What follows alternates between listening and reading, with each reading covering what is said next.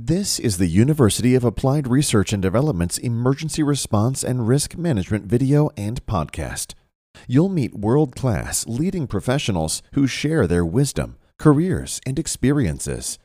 Join us on YouTube and all quality podcast platforms such as Spotify, Apple and Google Podcasts, Breaker, Castbox, and Radio Public.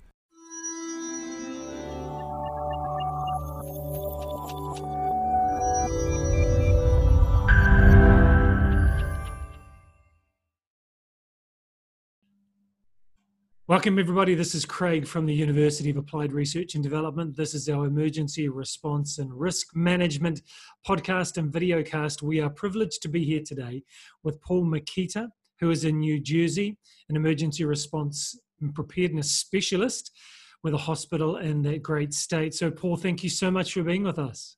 No worries. Glad to be here. Paul, how long have you been in your position, and tell us what you do and how you do it? In my position itself, I've been here for about 6 years. My primary function is to more so on the preparedness component of the hospital, making sure plans are in place, making sure the critical assessments are done, education developed, appropriate staff are trained, and then if needed, which we're in that present state now, assisting and guiding the administration of the hospital towards response and recovery efforts from any incident.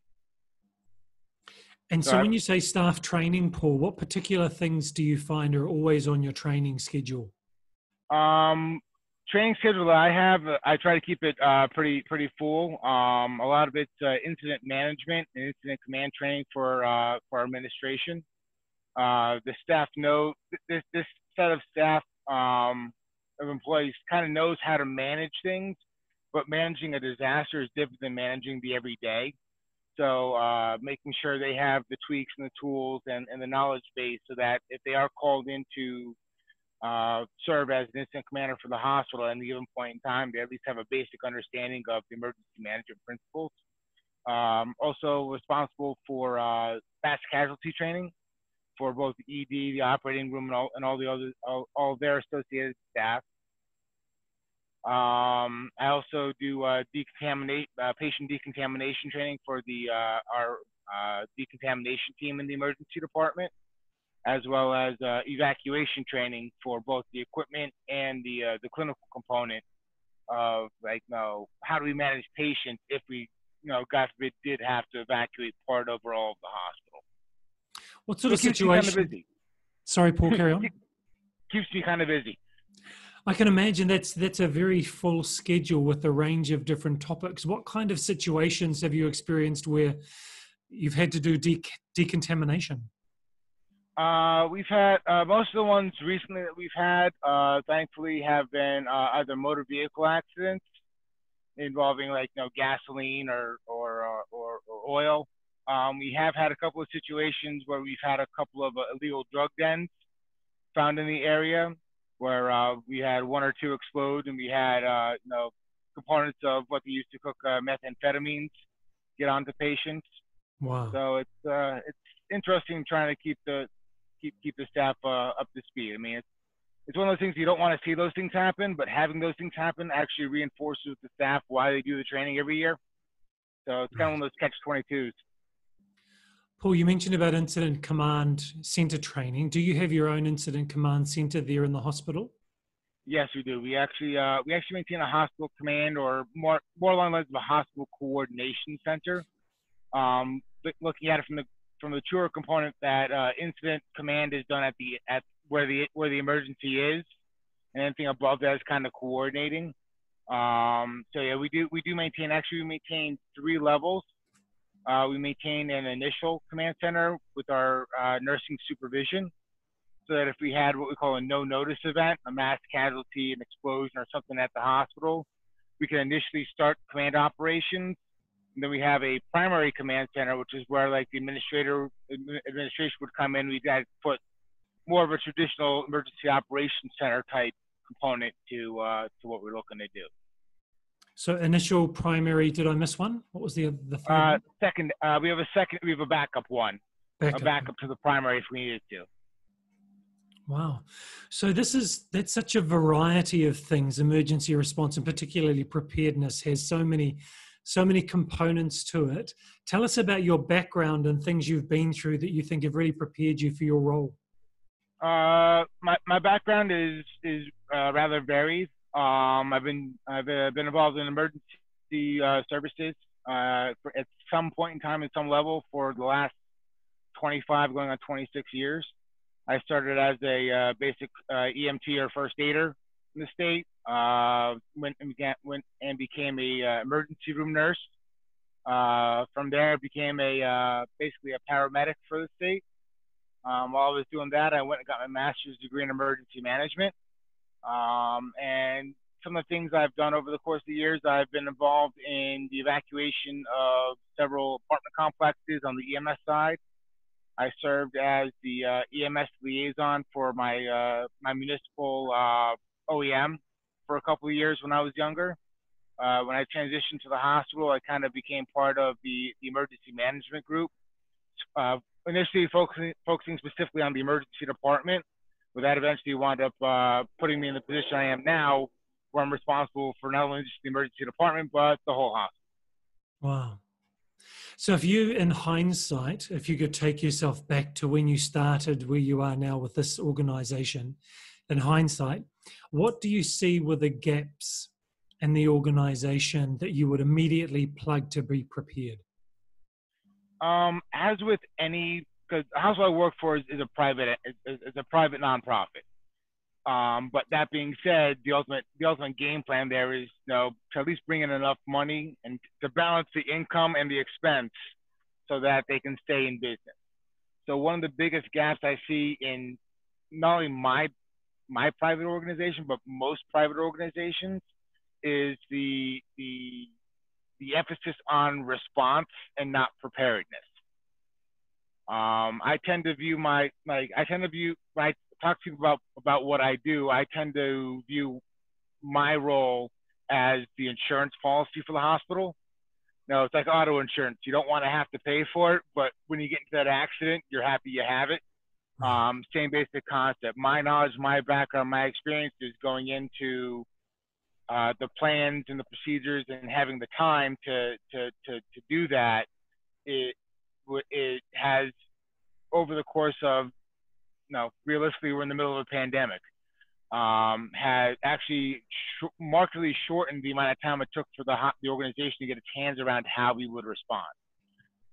Whereas other organizations were sitting there and trying to invent the wheel, we were able to pull 3 or 4 plans together, take different parts of each plan, put it into one response plan. So within about a week, we had our process to go. But had a couple of years before me taking my position, that may not have necessarily been the case, just because the focuses were different. Right. Okay. But I tend to find that in any organization, people don't want to spend money on things they will hopefully never have to use. Right.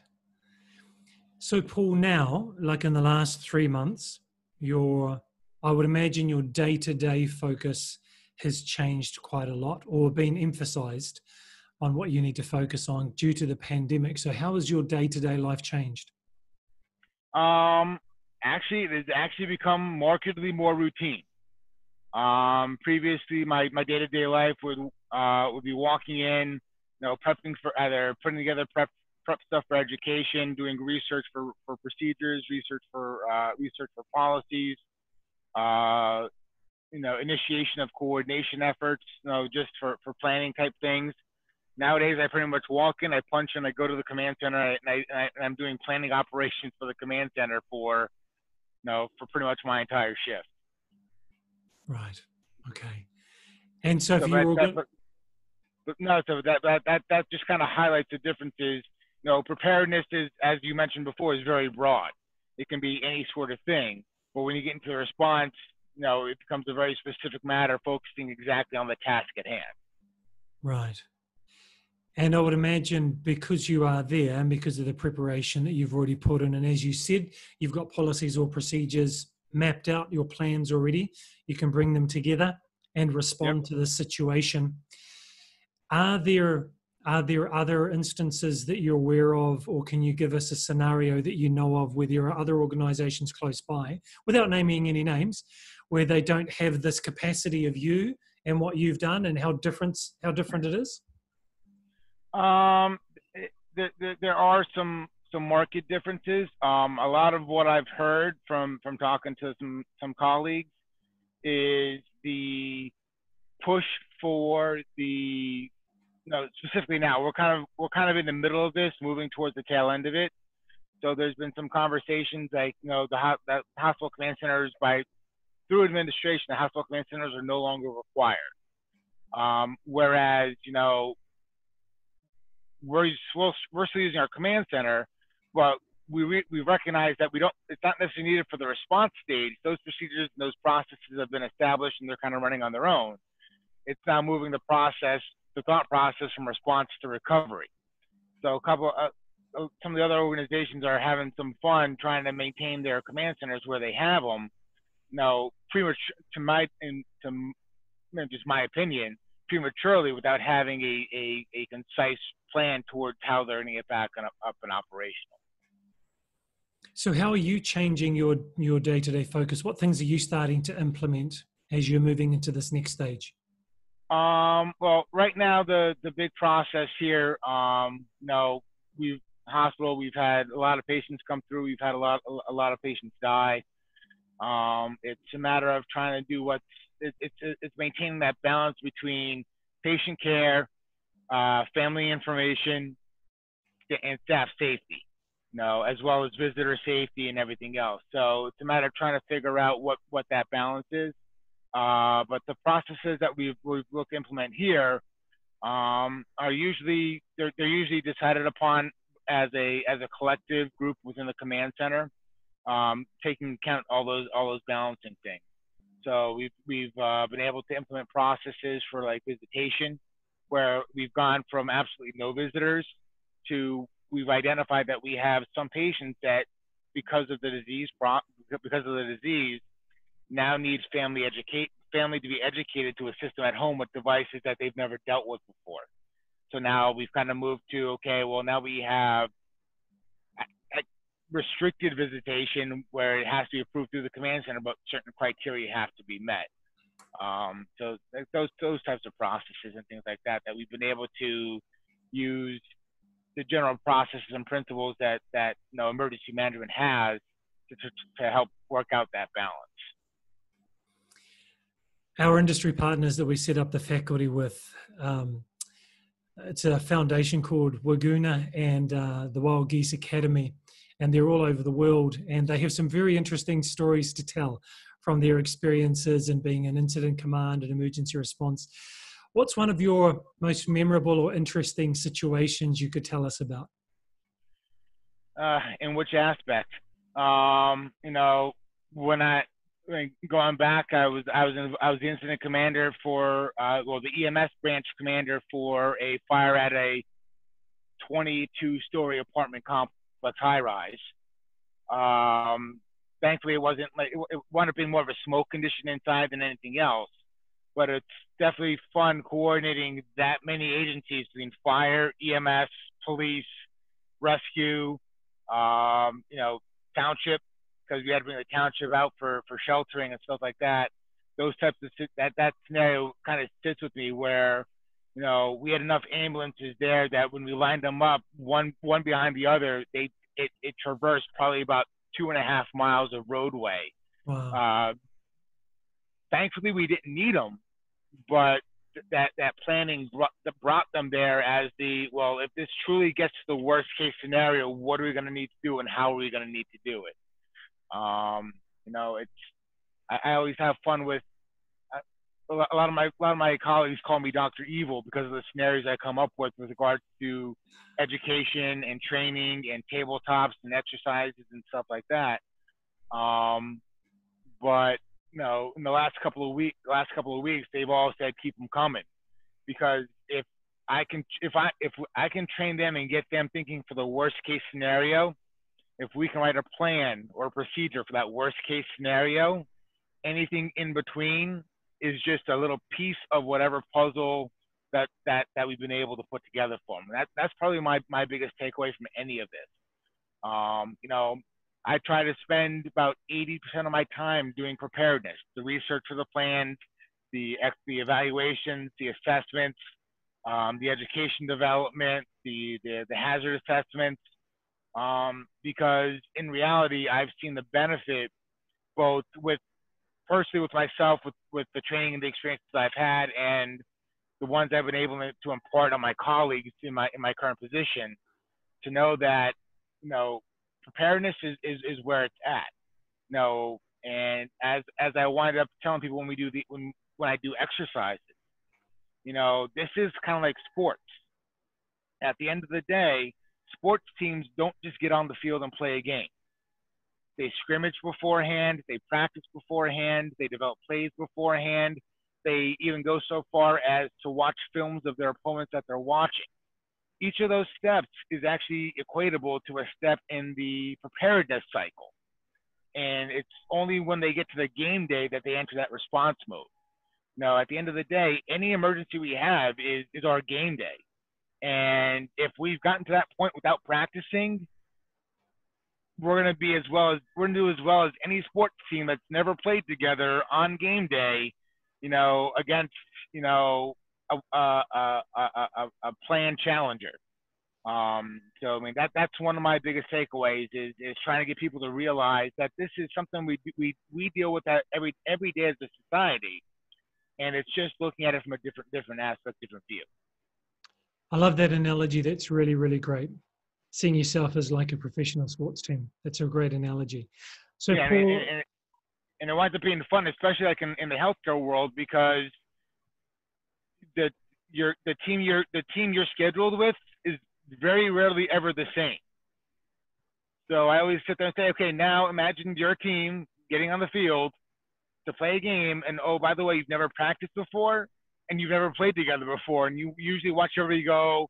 They usually give me the holy crap look, like this. That's truly what it's going to wind up being.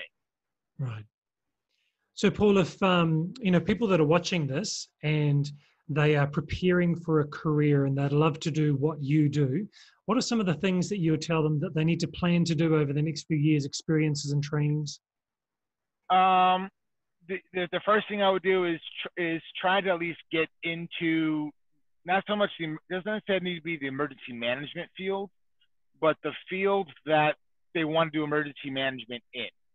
I can probably attribute any successes I've had in the healthcare emergency management world to being in it for 20 plus years at different levels.